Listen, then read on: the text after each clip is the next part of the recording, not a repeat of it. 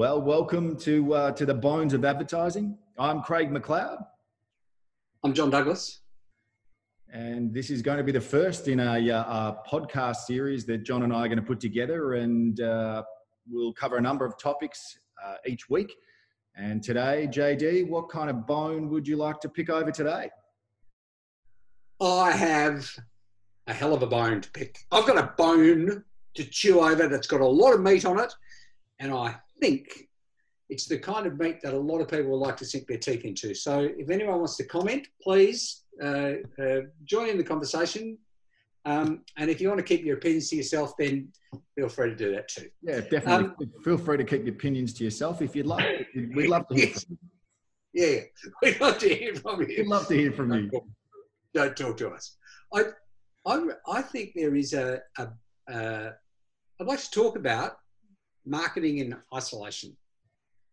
And I think there is a very real danger when we've got people who are in isolation, in lockdown, that they start to believe that their worldview is the worldview. And so you kind of get, if you're not in a position where you have to bounce ideas off other people, if you're not in a position where you regularly get to stress test any of your ideas or any of your thoughts, then the only person you end up kind of bouncing ideas off is yourself. And if that happens, then everyone starts to believe that their brand is an extension of themselves, because they need an expressive, and I'm a writer, so I should know that word, you would think. Yeah, they need an outlet. They need to test, JD. That's the key. They need to be able to put those ideas in front of other people for comment. Yeah, yep. And that I think is it's one of the big things that a lot of marketers, a lot of businesses, smaller businesses. I mean, I think there are large businesses that do marketing very, very well. Strange, I know. I mean, given that we actually do advertising and marketing, that this sense that if we didn't do it, it's shit. Like that whole lovely, I'm a writer, and my whole idea of other people's writing is I didn't do it, therefore it's no good. But there are businesses that do marketing very, very well. As much as Google and Facebook are, they've risen to world domination, and have whatever opinion you hold about them, they do marketing incredibly well. Uber does marketing very well. Like, there's big businesses that do marketing incredibly well. Yeah. But there are businesses, smaller, medium-sized businesses, that are so busy doing stuff that they actually don't get a chance to consider what the structures and frameworks that they should have in place that would help them get through difficult times, such as the difficult time we're going through now. If they don't have those structures in place, then you're kind of doomed to failure, and that sense of it, in a way. And I know I'm kind of all over the place. As I said, there's a lot of meat on this particular bone. The thing with this isolation the physical isolation we've got at the moment is in a way a metaphor for the danger of marketing in isolation. Yeah. And I think marketing is about connecting with people. And if you're not connecting with people in a physical sense, there's a real danger that your marketing actually won't be connecting with people in a figurative sense. And that's what marketing has to be. Like, marketing is all about reaching out and connecting with the right people with the right message at the right time, and having them buy more of your product. Exactly. Tell me how you're connecting in these times, JD. What is it you're doing right now to make sure you're staying connected? 1,000 cups of coffee. I have no, seriously. I have a theory. I think there is an opportunity for people to reach out and have cups of coffee, virtual cups of coffee, with as many people as they can. Yep. I've always found that people love to connect with other people, and marketers especially love to connect with other people. Like, we're connecting people because that's kind of the business we're in. Like, we're people, and people. And I think the more opportunities you can give yourself to chat to people, you stay in, top of mind, and that's always good from a business point of view. For me, that's always been a good way of introducing myself to people, of making people aware of what I do. That's kind of my communication strategy, is rather than send people unsolicited mail, I'll ring them and go and have a chat to them. Yeah. And, just try and figure out how can I add value? And you're the same, like, how can I use what I've got to add value to what you need? Yeah. And, that is I don't know about every other marketer, but I've worked in sales for a long time when I was a much younger person. And it always seems to me that the sales and marketing are two sides of the same coin. And it's all about, it's like, a good salesperson is not about how can I get you to buy my product? It's how can my product help you live a better life? I think that's completely right, JD. And as you know, my background is all sales. That's where I sort of came to be. But it's really important, I think, to understand as well that from a sales perspective, particularly in this time, you've got to understand what's the right thing to be saying to people. And this comes back to your comment about marketing and communicating. You've got to make sure you know what it is that you want to sell. You can't go out there and impress your brand on people right now and say, buy me, buy me, buy me. There's big things going on out there, and you've got to be aware of that. You've got to be able to measure your approach, and you've got to make sure you have a really clear focus on what you want to talk to people about right now, because it's going to be very difficult to go out there and say, buy me. It's probably more around going out there and saying, how are you? How are you going? How are you coping in this particular space? And really building that rapport with people and letting them know that you do actually have an interest in them rather than just wanting to get money from them. Yeah. And I think there is also that sense of, given the economy has taken a very high dive off a very tall cliff. It has. Yeah. I think people are more aware of the money side of it. Yeah. And there's a transparency to a lot of communications that are coming out of the government. Like, I was watching Lee Sales on the telly last night, and she was interviewing Scott Morrison. And Scotty was, I want to say Scotty from marketing, I love the fact that he is so transparently just about himself. Yeah. I mean, he obviously cares about, doing the right thing. And I don't know who's advising him, but I think he's come late to the party, but I think he's kind of, he's finding his feet at the moment. He's galloping right but now. He has said, he's obviously trying to talk things up. He's trying to get things, he understands that the economy needs to get moving. Yeah. And so, and people need to feel positive and optimistic about the economy. And he's like, okay, so let's do this. And and Lee Sales, who I think is a terrific interviewer, was kept like, oh yeah, but what about, like, she kept trying to drag down this kind of, you know, this Prince of Optimism into the nitty gritty of the world. It's like, no, I want to get optimistic. Let him speak. Let him actually have some positivity.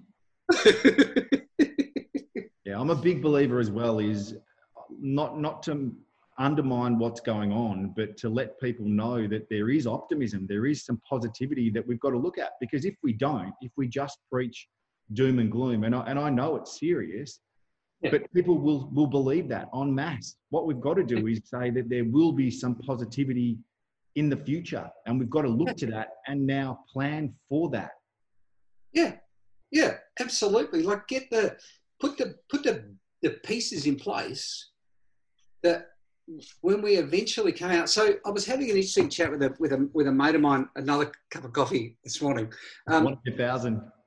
Yeah, I've got a goal. I want to have 50 cups of coffee with people before the whole thing's over. 50? Just virtual cups of coffee, virtual chats. I think 50. I think 50 is a. So we've scaled it back a bit. I think 1,000 maybe. I mean, 1,000 would be. That's a year in isolation. That's a lot of coffee, mate. And that would be just me ringing complete strangers and saying, I just want to talk to someone. Yes, like, indeed. Like, yeah, there'd be people, you know, labourers out in sunshine going, why is this guy calling me for a cup of coffee? But I think 50 cups of coffee. But I think that if you're not spending the time now getting ready for what happens afterwards and after this situation, and as much as we don't know what the future is going to be like, we saw the whole panic buying thing when there was this sense that some serious shit was about to go down. Yeah. Everyone went out and bought toilet paper and yeast. Now, I don't know if and pasta. I've got no idea what toilet paper and yeast. Like, they're going to eat a lot of bread, which means they'll shit a lot more, so they need it. Maybe everyone's celiac and they don't know it. Like, it's just, you know, bread's just, whatever. Yeah. But we saw that happen when the world was about to, you know, go all pear-shaped, and, you know, and while videos in supermarkets of people fighting over, you know, a 4-pack of Dunny Roll kept us entertained for a while. Yeah. I think the understanding that human nature will be human nature. When people panic and they go into lockdown, they exhibit behaviour that you probably, if you thought about it, would make sense. Yeah. And personal opinion only, I think once we get out of lockdown, once we're allowed to go and visit friends, once we're allowed to go to pubs, once we're allowed to have steak and chips again with a beer in front of a telly, watching the footy with a mate, there is going to be a shitload of people going to a pub, ordering steak and chips, having beer, you know. Yeah. And I think good businesses who service those, you know, those industries and those products and those businesses that sell those products, it's not going to be panic buying. It's going to be like a rejoice, a celebration of capitalism. Yep. Is going to break out all over the place. Like, it's going to, I want to buy that, and I want to buy that, I want to buy that, and I want to drink that, and I want to eat that, and, you know. Yeah. I think going to be a lot of, like, I want to surround myself with all this stuff that I haven't been able to surround myself with, and if businesses are not ready for that enormous explosion of what's about to happen when people get released from jail, like, Yeah, I don't know about you, but I've got my dog. I walk my dog every morning, and you walk around the park, and with the lovely Lady Douglas. She's always with me. She's delightful. Ange was saying this morning. It's like the same people you see walking around the park at the same time with the same dog every morning. They're like people you see in jail. It's like you're in lockdown too. Yep. And when this is all over, I'm never going to see you again. Yep. So there is this sort of sense that we'll be released, we'll be free, and we really need to be looking at how we will react, how the market will react when we're unshackled. Yeah. And there will be a lot of businesses that will want, I think, that will want to, like, it'll be like Crown Casino had just let go however many thousands of people that, you know, all pubs everywhere are decimating. But they're going to want to get people coming back and buying their product. And so there will be this explosion of people wanting advertising, and they'll be throwing money at, come, we're open, come and buy stuff from us. Yeah, get back in the growth. Yeah, will you be able to have a voice? Will your voice be heard in that? So if you're a small to medium business, will your voice be heard if the size of the 100% of the advertising spend, the advertising, like just cacophony of advertising messages that will be coming at people at the end of this, if you can only afford 0.5% of that share of voice, what chance have you got of being heard with everyone else shouting? Yep. So how do you get in front of that? How do you get known and liked and be relevant to the people who are most likely to want to buy from you? How do you get in front of that just massive wave of shouting? And I think smart marketers will be operational and trying to get messages out there early. Yeah. So they can have preference when the wave breaks. So they're not competing in this massive kind of just this shit fight that's gonna be, you know, rolling over everyone. And they can build preference before it happens, and then they can ride through that wave while everyone else is shouting, and they can come out the other end and say, hey, remember we were there? Do you know what I mean? Like there's I think there's an opportunity for people to not go into marketing isolation the same way we're in physical isolation. So I think we need to share our promises. The time now is to plan, work on brand, and to ensure that when the wave is at its crest, when it's about to break, when we're about to break out of all of this, and as you say, when people are ready to start to go back and do the things they haven't been able to do before, to be in a position where they've prepared whilst we're in marketing lockdown, they've worked on brand, they've communicated to their customer without those pathetic emails we've seen about being cared for by a billion different brands that couldn't give a shit about me at any other time, but all of a sudden they're worried about me from a corona perspective.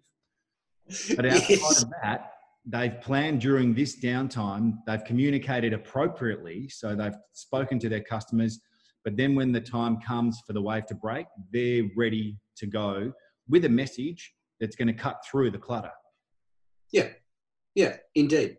And if you look at and there's stuff that people can be doing, like if you look at what the market is, and the market, yes, the market's going to shrink, and there's going to be less, you know, there's going to be less market share for everyone. There's going to be less margin, and there's going to be there will be an impact on the market. But market forces, as our friend Mr. Ritson has said the market force is the market force. The market is the market, and the market won't change. It hasn't changed for thousands and thousands and thousands of years. It's not about to change now.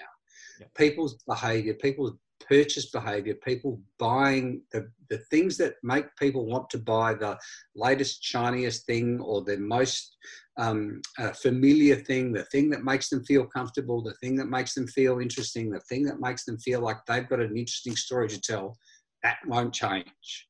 So if that's not going to change, what are we doing to prepare for when that happens? So there's, what will the market be? The makeup of the market will be kind of, it's like when you come back into when footy goes into that 3-week break in the middle, the AFL goes into that 3-week break, and you've got that, this is where we went in, but we don't really know where we're going to be, what the ladder's going to look like at the end of that 3-week break, because different teams aren't playing and it's all over the place. And and it feels a bit like that. It feels a bit like this last season before, Black Friday, whatever you want to call it.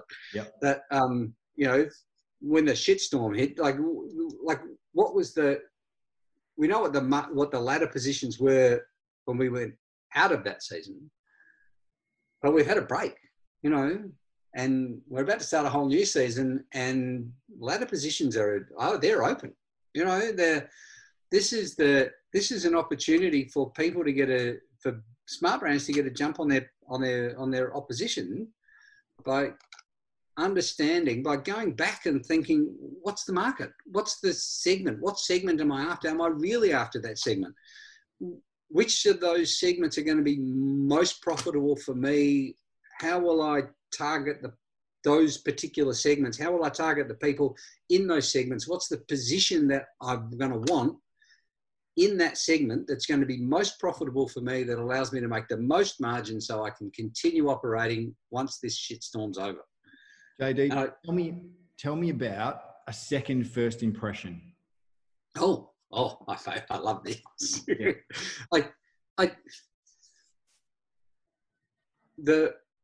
One of the things that drives advertising and drives marketing, I believe, is the Byron Sharp and the Funky Bunch at Ehrenberg Bass Institute have this lovely quote in their book, and it's all about building memory structures. Like we seem to be the whole point of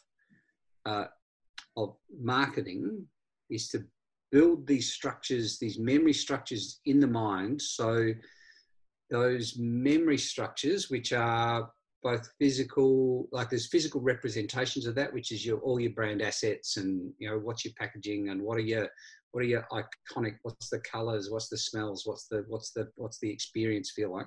Yep. And all of those are combined help you build memory of what your promise is in the minds of the consumer. So they're the cues, JD.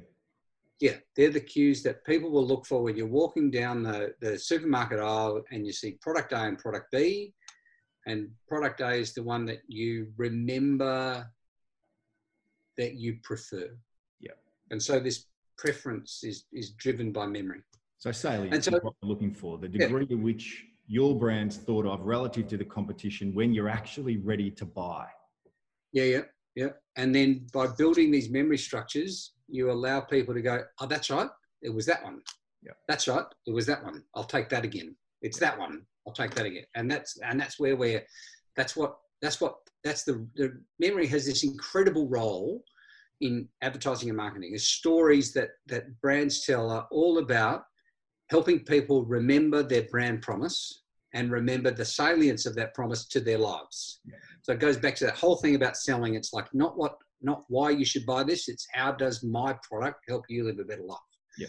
But we know that unsupported memory structures, whether they're artificial, whether they're internal, or whether they're artificially created, like marketing is about creating memory structures. Memory structures, if they're unsupported, will crumble.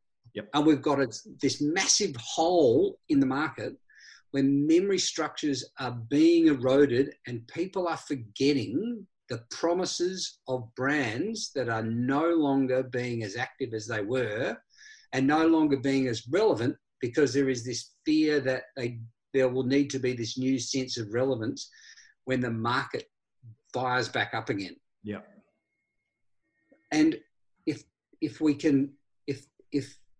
memory structures continue to crumble, as they will because they're unsupported, there's an opportunity for brands that were not the leading brand to make a second first impression, to make a new first impression, to make a first impression on a new market, because the market will be emerging. There will be, what do I do? What was my habit? Like that whole thing about habits, memories, and habits are just a shortcut for remembering stuff. So it's like, I know how to tie my shoe, it's habit, but like I remember because of the habit that I've formed.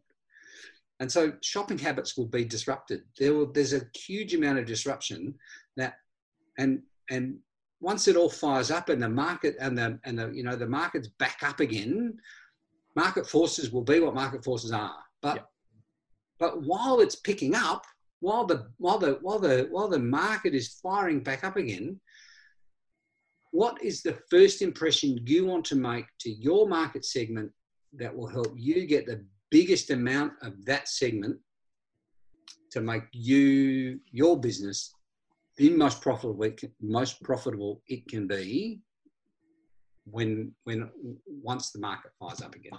So there is an unbelievable opportunity for people who want, for marketing people and for business people who want to move their market position. It's so hard to move market position like that. Like you need to outspend the market. You need to outspend where you, like if you spend what you normally spend, you'll sit where you normally sit.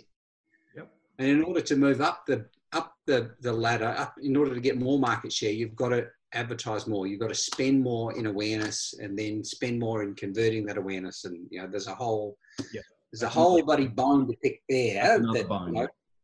We can chew on that another time. Yeah. But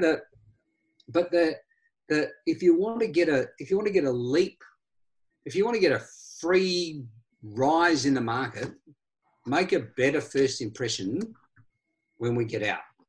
But remember, there's going to be a lot of people making a lot of noise and saying, over here, kick it to me, kick it to me, kick it to me. And you need